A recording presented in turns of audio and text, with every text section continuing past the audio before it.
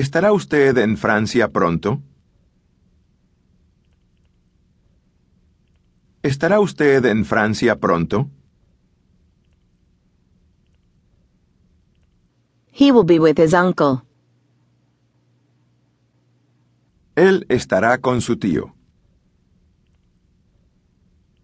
Él estará con su tío. She will be with her aunt. Ella estará con su tía. Ella estará con su tía. We will be tired by noon. Estaremos cansados al mediodía. Estaremos cansados al mediodía. Will you be on the next ferry boat? Plural, familiar, as in Spain. ¿Estaréis en el próximo transbordador?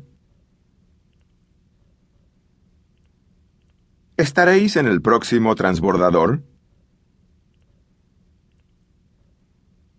Will you people be on the next plane?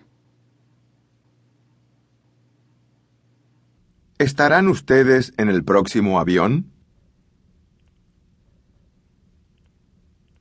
¿Estarán ustedes en el próximo avión? They will be together next week. Masculine or mixed. Ellos estarán juntos la próxima semana. Ellos estarán juntos la próxima semana.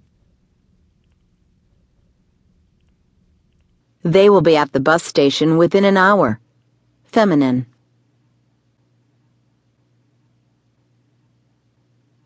Ellas estarán en la estación de autobús en una hora.